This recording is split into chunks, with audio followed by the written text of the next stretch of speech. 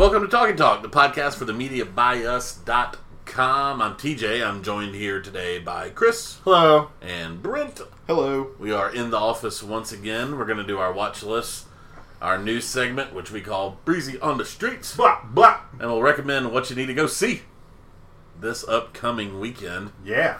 And, we're going to start things off with the watch list. I'll go first. I didn't watch anything all week. Had a busy week. That's why we tune in every week. Yeah, I've watched Friday Night Lights. Remember this has been Talkie Talk, the podcast for the MediaByUs.com. Remember to subscribe so that you can see if we watch something next week. So I'm hoping that my podcast mates watched a few things. Anybody want to jump in? I'll go because it's very simple what I watched. I inspired by another podcast, I rewatched the Lord of the Rings trilogy, and man, that was just very enjoyable. Fantastic set of films. Yeah, I actually had a kind of a different take on how I would rank them. First off, I think they're all amazing movies, so none of them are bad. But I think my old ranking was Fellowship, Towers, Return, or actually maybe Fellowship, Return, Towers. But now it's Two Towers first for me. Wow. Yeah. It was always my favorite. I never would have placed it. I think if I'm separating those films and which ones I think are, paced the best and, have the best storylines, I'd probably go 1, 2, 3 in that order. But Two Towers is always my favorite. Yeah, it's just, I think it nails the dramatic aspects of the story better than the other movies With some good action and some good drama. The movie, I think the central theme of Two Towers is decision making in times of crisis, and how the Ents have to be convinced and have to decide to go to battle with Isengard, and Theoden King has to decide what he's going to do, and the agony of those decisions makes for really great drama in that movie. I think Theoden is given the best lines in the entire series.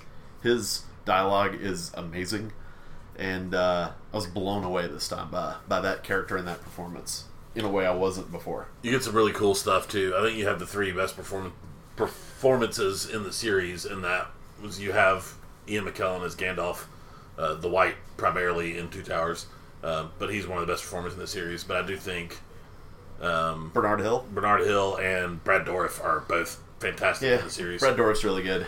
Yeah. As Wormtongue.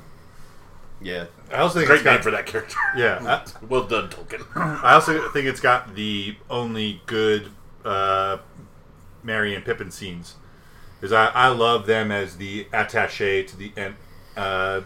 They do get a little cheesy when they split up in 3.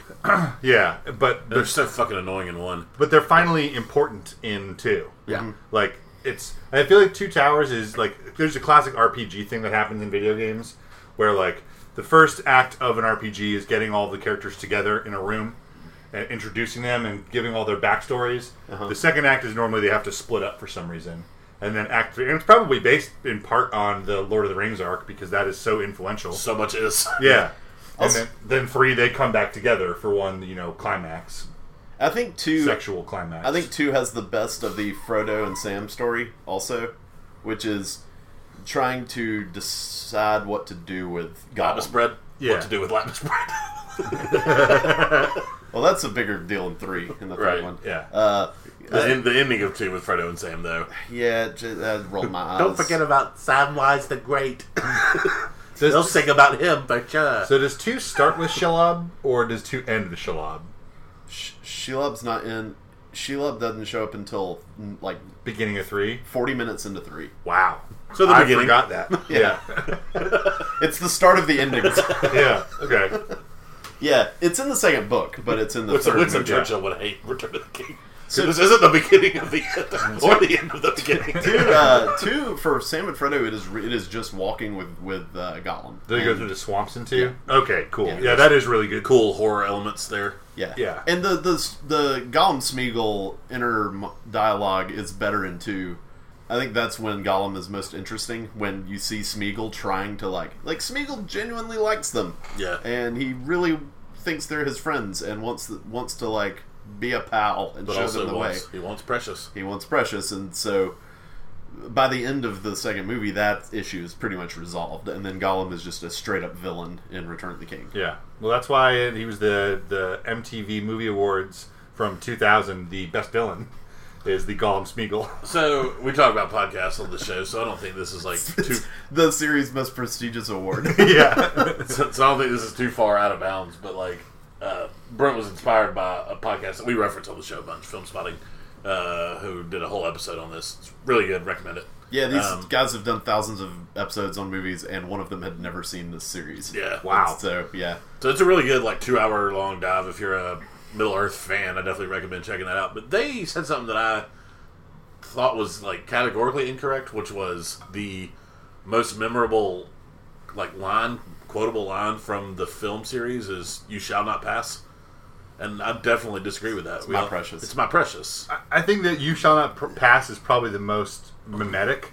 Like, is that it was Right. it's Oh, everywhere it's on way the up internet. I don't think but- people think of My Precious as a line. Right.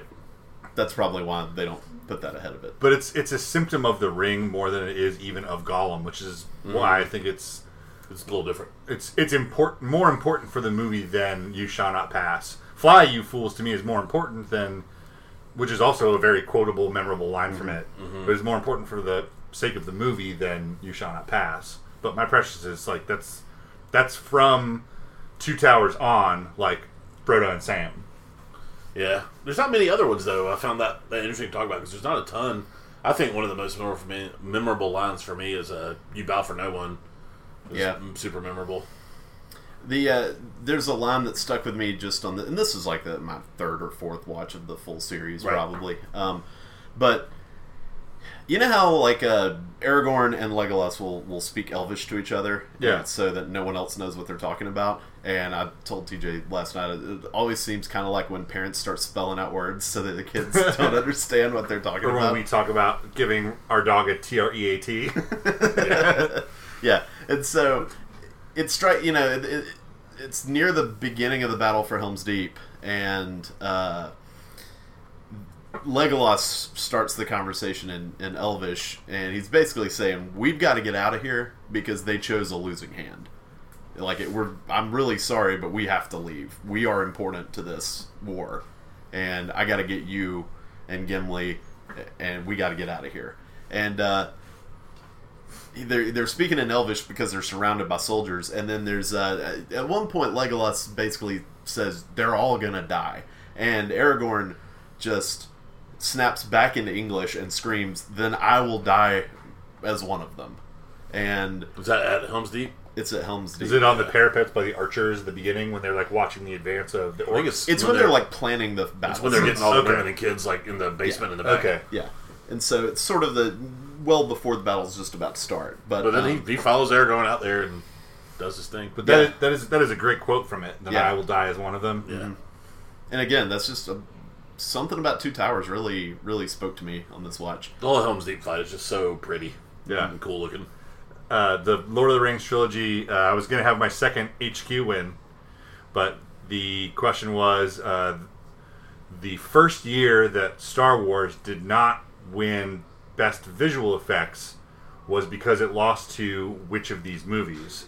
And it was Matrix, Lord of the Rings, Return of the King, and I forget the other one. And I went Return of the King. Matrix. And it's Matrix. And Scott Rogowski was like, Phantom Menace didn't win anything. Nice. But yeah, no. If that's if that's a movie series that you haven't watched in a while, jump back in because it's just something that just never gets old about just good triumphing over evil. Oh yeah, that's such a good sick day trilogy to watch, or a good like long weekend, like Saturday, Sunday, Monday, just like watching those like one a night. Yeah. Way better. I feel like there are fewer down notes in that, or like slow points in that trilogy than, and this is going to offend you even though you're nodding right now, than like the Star Wars original trilogy. I feel like Star Wars slows down like on purpose, not as a flaw. But as far as marathoning, what I would like to marathon more, it's Lord of the Rings than Star Wars. I can see that. I would agree, but for me, it's mostly due to familiarity. Like Okay. Star Wars is just, I know those movies so well that they're tough for me to marathon in a day. just because it is just... Because you're never like, oh yeah, this scene. You're like, next is this, and then followed by that, followed by that. I know exactly So how I it would goes. rather marathon Lord of the Rings, just because I can be surprised here and there. Because then it's like, ooh, Legolas is skateboarding downstairs on his shield. Like, ooh, Legolas is skateboarding down an elephant tusk. Yeah. But yeah, they do get a little formulaic. It was just weird because they shot them at the same time, but it's like, all right, there's going to be a battle, and then there's another army coming. There it is. And Legolas and Gimli are going to keep count of how many people they kill, which is fucked up, but also kind of neat, I guess. They bring it up. I don't want to. I've thought of this before, but I don't want it to seem like I'm stealing from Film Spotting. But they've echoed my sentiment before, which is the way they get away with that is these things are just like they're built to kill. Yeah. They're not even people. Yeah, they're mud things. Yeah. They're not like really beings that have souls. Right. That's like in the Lord of the Rings mythology. Orcs used to. Do not let Lando's droid hear you say that these things don't have souls. Because if droids need to be free... It's not L7. That's the like punk band. It's like L3? L3. L3. Yeah. Cherry bomb. I'm sure she would be very into, orc freedom and whatnot. Right. Well, cool. That's a fun rewatch. Yeah, and that's all I watched other than Friday Night Lights.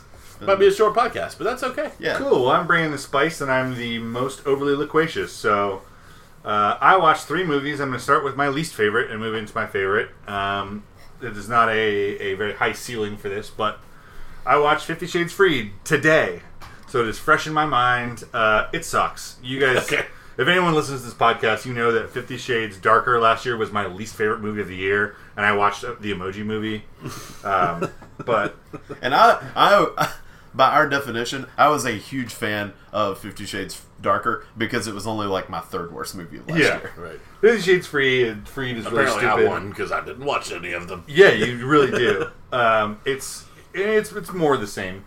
I think that it is maybe the sexiest, which is the exact opposite of every comedian's joke about when people finally get married.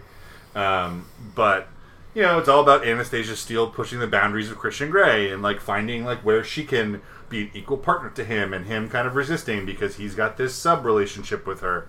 Anyway, it's stupid. Yeah. There's at a certain point it becomes like a thriller, like a corporate espionage movie, which is like the biggest head scratcher to me, because if the goal is to get 50-year-old women like in there to, remember the things as they play out That's in their cinema. favorite thing, corporate espionage. Yeah, I mean, it's if this is like actually a movie for a demographic that's going to sell tickets, which it didn't do that great, then corporate espionage is not the way to go, and the whole subplot with Jack the Stalker, which is like just like last part of my soapbox on this. Then you guys can ask questions or we can move on. The whole subplot about the former boss of Anastasia Steele, who gets fired after he attempts to sexually assault her, by Christian Grey, who buys the company right before it happened, or right after it happens, just so that he can fire him. That subplot is the main plot for 50 Shades Freed. And that was already... They introduced that in Darker, and you just don't care. You just don't care. And you all. still don't care. And there's like... True. There is a point in the movie, which is in the trailer. I'm sorry for spoiling this for you, Brent. I know you're going to eventually have to watch it. But where it shows that Jack has infiltrated or has broken into her apartment and is holding a knife to her throat.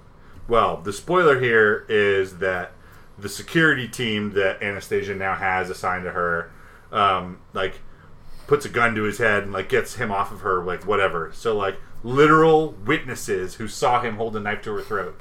His defense in court, which like kind of works because he gets granted bail, was that the security team jumped him. He didn't have the opportunity to have a conversation with her. That's all he wanted. And it's like, there were 2 other fucking people in the room who saw that he had like a 10-inch Bowie knife to her fucking throat. And like this judge is like not willing to hear testimony from anyone else. I don't know. It's ridiculous, far-fetched, and stupid, and it is targeted at the wrong people with the plot turns it takes. I can't believe that there were books. Like, there was enough stuff to put in a book. This one is just like laced with sex scenes. Like, maybe it was like a course correction from the last movie where there was like 1, maybe 2. Good. I mean, that's the point. Yeah. At least make an erotic movie in some way, shape, or form. You're trying to make acceptable smut. That's the point of Right. 50 Shades. And So there's like 6 like really graphic sex scenes in this, which is I gave it 1 star on Letterboxd because I was like, it was kind of hot. Yeah, and that's the point of it. Right. Like, I don't feel like a pervert. Like, no, they definitely want you to think that. Part. Yeah. It's it really bothers me that like I feel like they before they made these movies they should have just like made the entire cast watch like Body Heat, things like that. Right. Movies that are fucking sexy, real sexy. Yeah. It's It's a little uncomfortable. There are some scenes of like through underwear, but of like sex toy to genital, like almost contact, where it's like camera zoomed in on Dakota Johnson or stand-ins like genitals. Zoomed in on the genitals. They went for the old Kingsman. Yeah, I was gonna say that was weird. But so they do that. But then I don't know if you guys know any of the production history of this movie. The two of them hate each other. There was a falling out because of like he was kind of rough with her in the first movie in a way that was like James Franco-esque, like the allegations against him, the way that people were saying that he was like really uncool about how he did. Saying really uncool about potential sexual assault is really trivializing it, and we try to stay out of that. So, right. You're dancing and it's hard. Yeah, but so there is some definite off-screen problems between these two actors, which makes it a little uncomfortable watching. That now it's gone from 2 sex scenes in darker, I think like 2 sex scenes in the original, to now like 6 or 7, and it's all about her like liberation from under his thumb. That like makes it like a little difficult at times. Doesn't really impact my opinion of the movie. I think it's still shit without that. But did you rate the last one half star? Or would you have? I guess you weren't rating them. Yeah, just half or... I mean, I guess they made a movie, so I can't rate it 0. But better than my movie I made today. Yeah. I don't know. I feel like not making a piece of shit movie is better than making a piece of shit movie. It's like, I didn't kill a guy today. I mean, I've seen... Yeah, but you're a worse murderer than the guy that tried. My murder 0 stars. I feel like Ted Cruz's porn that he liked on Twitter famously has a better plot than these movies, which I would, at least 1.5 star for that. I watched the last half of 2 with you one night over here drinking, and I was like, what happened? And you were like, well, you got in a helicopter crash. I was like, but he just walked back in, and you were like, yep. And then the credits started rolling, and I was like, that's it? And you were like, yep. I was like, all right, fair enough. That's the problem when you set out to make a series that is about sex, and then you have to make it palatable for like widespread release for just an R rating. Yeah, I don't know why they just didn't go, like, honestly, I don't know why they didn't go NC-17 for this. Yeah. Who's seeing this under the age of 17? I mean, like, who's going to the theater to see it? Right. Yeah. Like, just go for it. Yeah. Yeah. Hell, you might have made more money. I don't know. Yes, they would have made more money. Yeah. I mean, the most commonly used lubricant in audiences that night was not popcorn butter. Like, it's something else. Soybean oil. Anyway, 50 Shades Free. Don't fucking watch it. I think someone on your Voodoo account bought it, and I watched it. Oh, it was my mother. Yeah, I figured. That is 100% sure. That is the audience. That makes sense. Yeah. I shouldn't be watching it. It's not for me. It's not for you.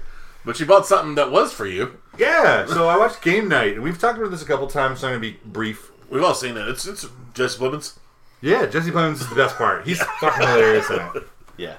The thing... There's a Letterboxd review that I really enjoyed. I didn't rate it as high or give it as much credit, but the gist of it was, here's an ensemble comedy movie that doesn't involve like low hanging fruit or like poop and fart jokes or like obvious sexual tension to move the plot along and for the conflicts between the characters, and that's like that in and of itself should be seen as an achievement. And I agree with that sentiment. Yeah. Some of the jokes missed a little. The Denzel thing could have been funnier than it probably was. Yeah. Yeah. The stupid boyfriend and Horgan, the Irish girlfriend. Oh, yeah. That pair, to me, was just fantastic. Yeah, she was really good. I liked the... I forget his name, but he's a guy from The New Girl, the black guy in it. Oh, yeah. His whole thing with his girlfriend and the fake Denzel is fucking hilarious. Yes. Their backstory that he keeps talking about, it's good. That little mystery is so fun to watch unfold because he just keeps making reference to it while they're trying to solve these like little puzzles and whatnot. Yeah, it's so damn. They think they're puzzles anyway. Yeah, which is great. Yeah, Jesse Plemons steals the show comedically. Mm-hmm. I thought Rachel McAdams is. I mean, she's one of my favorite actresses around. She was great. Jason Bateman's always a good call for the straight man. Yeah, I'm not a huge fan of him, but I was most irritated by him.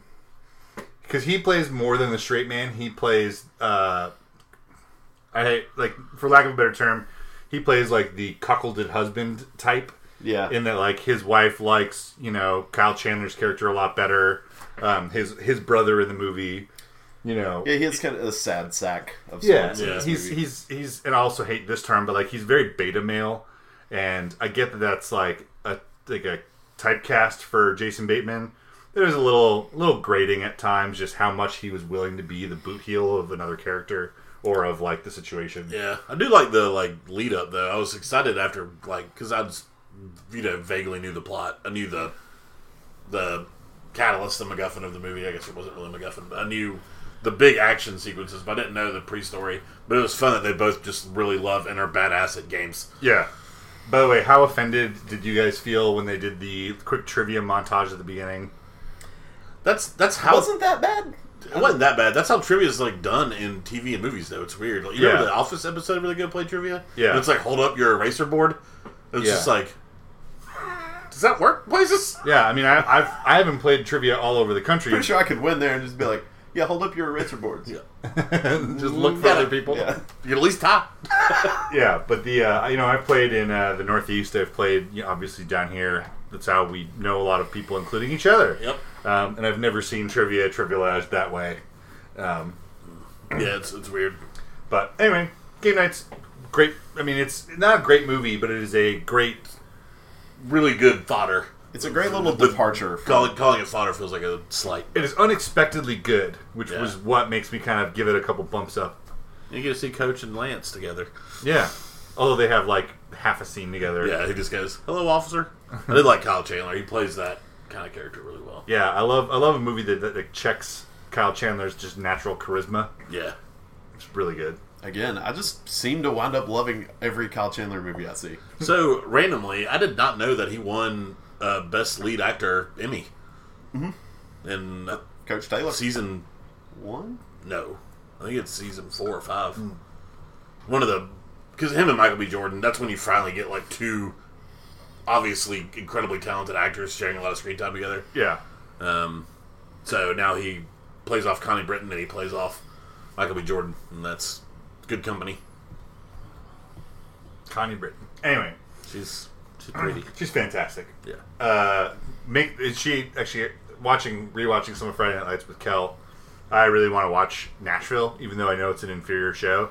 Right. Just I love Connie Britton. She's just great. We're all three like huge Connie Britton fans. Mm-hmm. I haven't seen The Americans, and that's not her.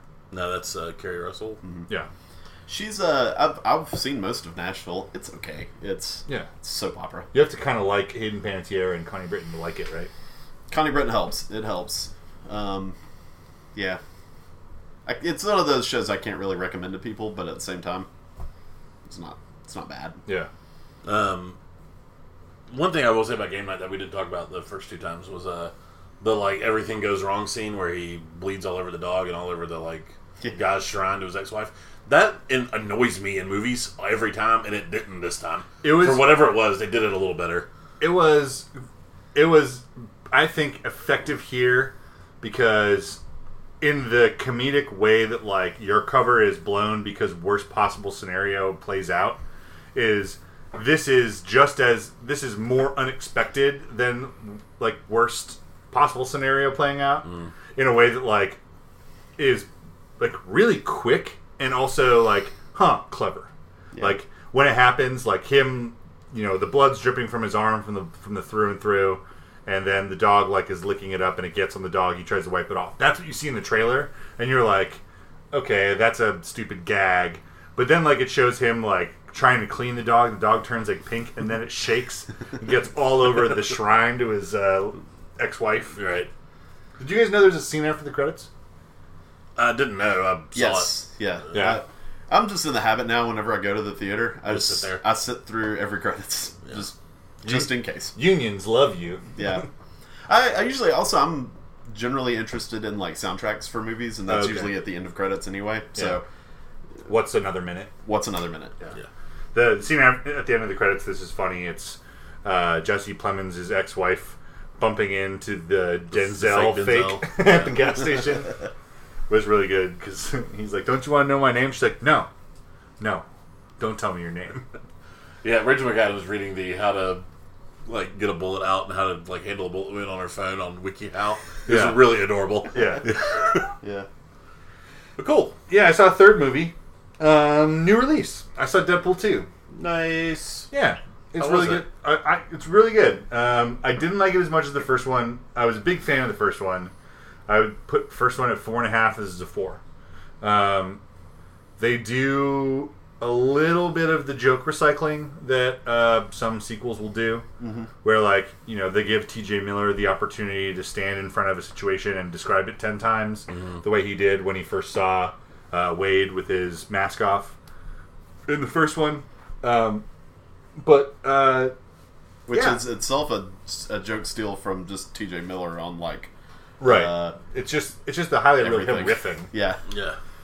But yeah, it's good. I don't want to spoil it. I know you guys might see this soon. But it is entertaining, and it plays to a different edge of humor for Deadpool than the first movie does, in a way that I think is good. Cool. If it was more just like massive fourth wall breaking, sarcastic shithead stuff, I would have found it a little grating in the repetition.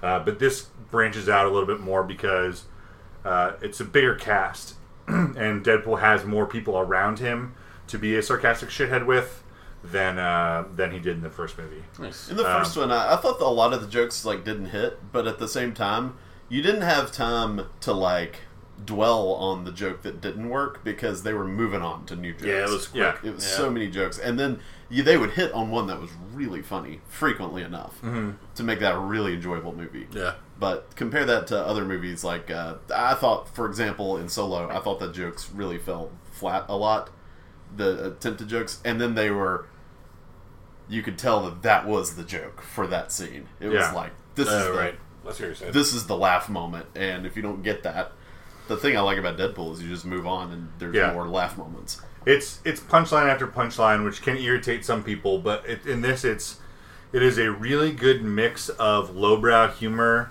funny referential pop culture jokes, and then like actual like just like good smart throwaway lines, and just like some situational physical comedy that's good. Like he's in the School for Gifted Children, and it's just like rolling around in Professor Xavier's wheelchair. Just like, because he's like depressed at the time. He's like, I don't want to go here. I hate this place. Rolls by an open door, and there's like the reboot cast of the X-Men, and they just like quietly close the doors. And he goes like, "Where is everyone? I thought this place was full." Nice. Yeah, but that's your spoiled joke for Deadpool 2. But go see it. It's entertaining. Cool. This I will. This is the definition of like, is it good? Like it is because it's entertaining, but is it good for any other reason? No idea. Didn't really get that far. Yeah. Because I had a great time watching it, and that's pretty much where I stopped my consideration. Nice. Other than that, I'm in the midst of a TV show that I've started for no particular fucking reason. Kelly and I have started watching Frasier. Oh, nice. Is it? I can't decide yet. Have you seen a lot of Frasier, Brent? I've seen a few, I don't know, random episodes. Yeah, I've probably seen like 20, 30 episodes. Yeah. Never really a fan. I wasn't a big fan. I always found them like amusing at best, but also fairly consistently amusing. I took the least favorite character from Cheers, or my least favorite character anyway, and decided to give him a shot. Well, he definitely is my least favorite character from Cheers. I know that's not, but that's actually maybe why he might work in a different setting better. Yeah, because just hanging out in a bar where people watch sports and who wants to hang out at a bar with that loosh? Right. Yeah. So. His show is a much better setting for him, I think, in his neurotic humor. Right. He is also the worst character in Frasier. He is the least likable character, and that's played up as the joke. Right. Like, and that's what I like, because I always saw Frasier from afar as like a snobby comedy about people who were unlikable. But then the more you kind of like live in it, the more it's clear that like you're not supposed to relate to Niles and Frasier.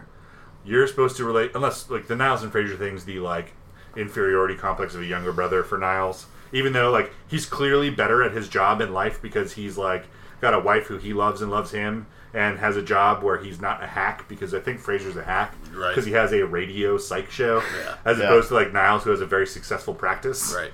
And before that, Frasier was obviously just living in a bar. But you're supposed to relate to like Marty, the dad, who's got like great one-liners, and to good character, to Roz, the producer, and Daphne, the caretaker. Like, they're the best part of it, is just like looking at Frasier and Niles and going like, holy shit, you guys are fucking weirdos. Nice. And that's where it's really enjoyable, where the jokes are like pretty spot on. I always thought Marty was a great character. Yeah. John Mahoney, is that who plays? Yeah, he Jack Mahoney? John Mahoney. He like a linchpin to that show, because it would be unbearable without him. Oh yeah. Have you seen any cameos yet? No. We're like I don't know when they happen. I just know there are a few. We're like 8 episodes in. Okay. So I don't think there's been anything substantial. They probably wait a few seasons, I bet. Or like near the end of the first season. I mean, there's 11 seasons, and there's like tons of episodes per season. But yeah, the John Mahoney stuff's really good. There's an episode early on where somebody calls in from a famous Seattle newspaper, and you know, in response to Frasier saying that his review of his show is bullshit, challenges him to a fight, which is really good dynamic for...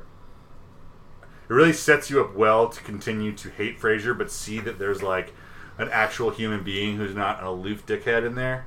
And Marty is just perfect because he's a retired cop who gets like cops to break up the fight before it even happens, before Frasier can be embarrassed. Right. But it's really charming. Nice. And it is not because of Frasier and Niles. But we're gonna stick with it. I won't watch every episode. It's the kind of show that I'm gonna turn on and ignore. Right. But, you know, tune in and out for jokes. Yeah.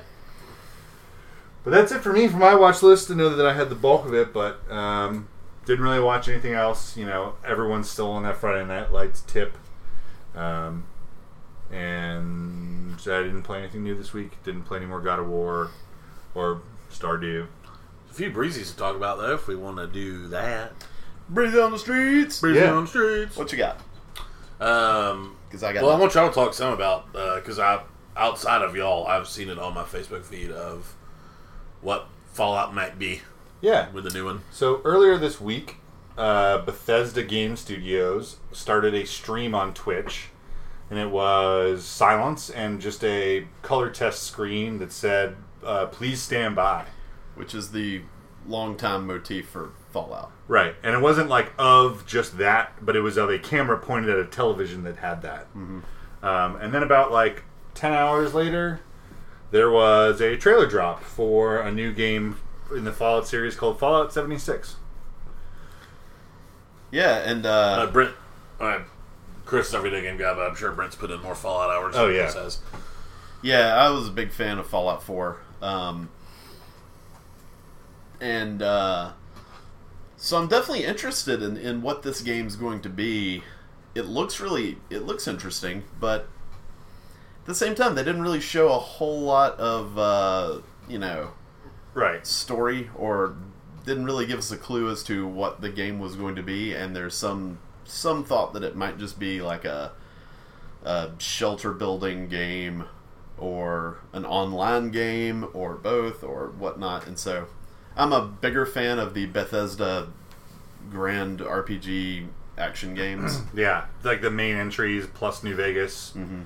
Yeah, and so that's what I'm hoping for. But it would not surprise me if it's not that, because I'm surprised they would go back to Fallout for one of those big games, because those are huge projects. Yeah, there's so much. I mean, you can interact with everything in the world. Yeah, you can literally pick up just like junk, and in Fallout 4 you can convert it into something useful. Right. Like, I remember playing Fallout New Vegas with a buddy when he was playing for the first time, and he just like opened his inventory one day and he just had like 300 pencils.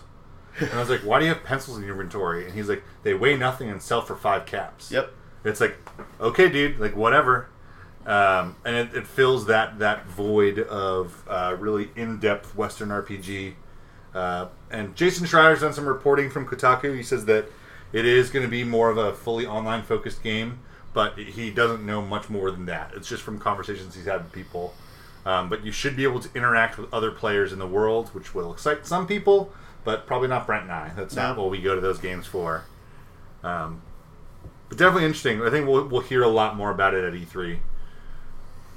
Yeah, looking forward to that. It's yeah, like I said, I think their next big game won't be another Fallout game. You would think that they would either do a new series or Elder Scrolls 6. Yeah, and we were talking about Elder Scrolls a little bit earlier, in that with Elder Scrolls Online, which is supposedly really successful, like, I would be hard pressed to believe if they said that they were coming out with Elder Scrolls 6, because they don't want to pull people away from the online game where they're getting monthly sub fees, and where they can just, whatever new content they develop or write, they can just put in that game. Right. They can write in a new continent if they want to. Yeah. For that, because they can iterate. I don't know, but I'm excited nonetheless. It's E3 season, so I've got my ear to the ground on leaks, but I don't really bring anything up until you guys don't care about the new Team Sonic racing game, but that got leaked, you know. But Fallout is a beyond just games fan news. It is an everyone media fan thing. Yeah. That's weird. It was weird because we talked about it last week so much. But y'all read any of the news on Solo and money? I know it had a generally disappointing opening, and it's also, I don't know if y'all knew this, it's the most expensive Star Wars movie ever made. $250 million budget. They had a 77% drop from weekend 1 to weekend 2. Wow. They are not going to make their money back domestically. They will internationally. They'll do fine. They haven't yet, which is weird. But they haven't made half their money back yet if you discount domestic. Yeah, because it opened at around 100 on the first weekend. Made about $23 million the second weekend. That's. I was on. I mean, I say on record, but we're on a podcast, so I was actually on record. I mean, I called it a $300 million movie without blinking. Yeah. And I was thinking domestic numbers for that. I mean, I thought it'd go make $300 million easy, but I'm going to be. It probably won't crack 2 domestically, which is wild. It's crazy that Donald Glover's most successful thing that he did last month isn't that music video isn't going to be Solo. Yeah, isn't going to be a Star Wars movie. Yeah, that was wild to me that I saw that. I was kind of shocked. Yeah, but I looked for news today. There wasn't a ton other than that. Fallout and this. Y'all got anything else? No, I mean, it's like I said, it's we are, by the time we record the next podcast, I won't be here, but by the time the next podcast is recorded for Talkie Talk, E3 will be in full swing. We'll be in the middle of press conferences. I don't have the schedule in front of me, but there's basically one big publisher per day from Friday through Tuesday. What are the dates of E3? It's technically E3 runs from. I'm going to get these dates correct because this is not going to release, today. So technically, E3 runs from Monday the 11th, through Thursday the 14th. But press conferences are going to start. I'm pretty sure about this either Thursday the 7th or Friday the 8th. Okay. Do you think that's when a lot of the videos will hit YouTube? Yes. Okay. That is going to be Bethesda has one, Square Enix has one, Ubisoft has one.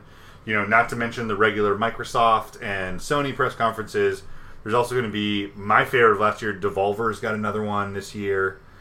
All of this is going to happen before the show starts, before the official E3 starts. I like that. I just every June I really love just watching all the videos, all the trailers. I like watching. Yeah, they're always really great. I mean, it's such a high production. This is. It's not the Oscars, but this is basically like Cannes for video games. Mm-hmm. Like, it's where they get to first expo their games. Lots of private meetings will happen. This year they've changed it up where there's a Monday is purely for press. Monday the 11th is purely for press. And then now that they've started selling tickets to the general public, the 12th through the 14th are open to everyone, but only starting at, I think, noon. For everyone, for all the press, they get to be there 2 hours early.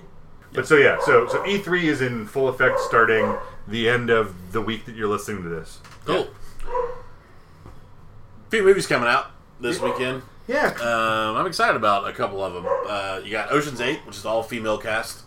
The fourth film in the Ocean's franchise, I suppose. Yeah. Kate Blanchett, Rihanna, Sandra Bullock, Aquafina, Mindy Kaling. So my initial gut with that is, nope, it's going to be pretty bad, but it could surprise me. There's Hotel Artemis, which is Jodie Foster runs a secret hospital for criminals. It's like a crime movie. Sterling K. Brown will surely act his face off in that again. Yep, Dave Bautista going to provide some real hilarious moments. I hope so. Sure. And then a movie that I'm going to go ahead and jump on record behind. The trailer came out a few months ago called The Scariest Movie of the Year by a lot of people.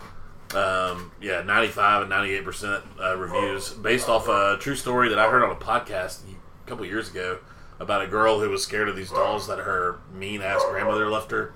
And after her grandmother died, she swore she kept finding the dolls in, like, weird, like, positions, sexual, like, dolls'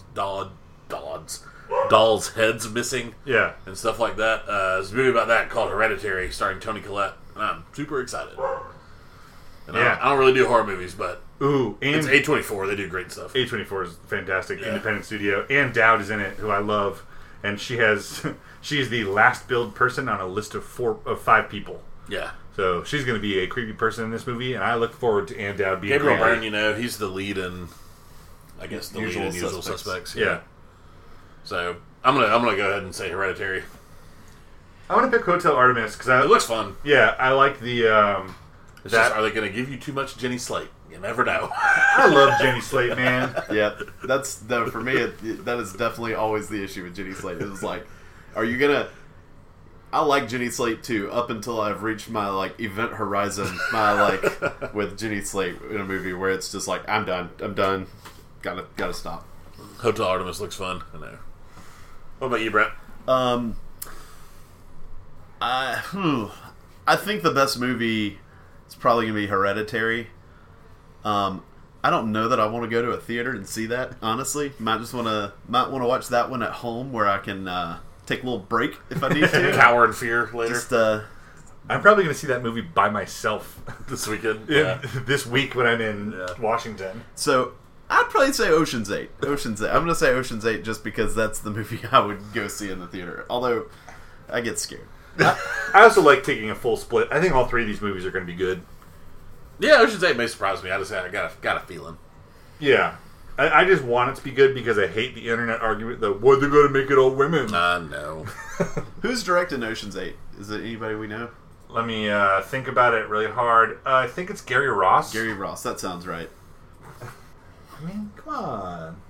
This doesn't tell you if he directed them. All right. Ooh, no, never mind. Seabiscuit, Tell Despero.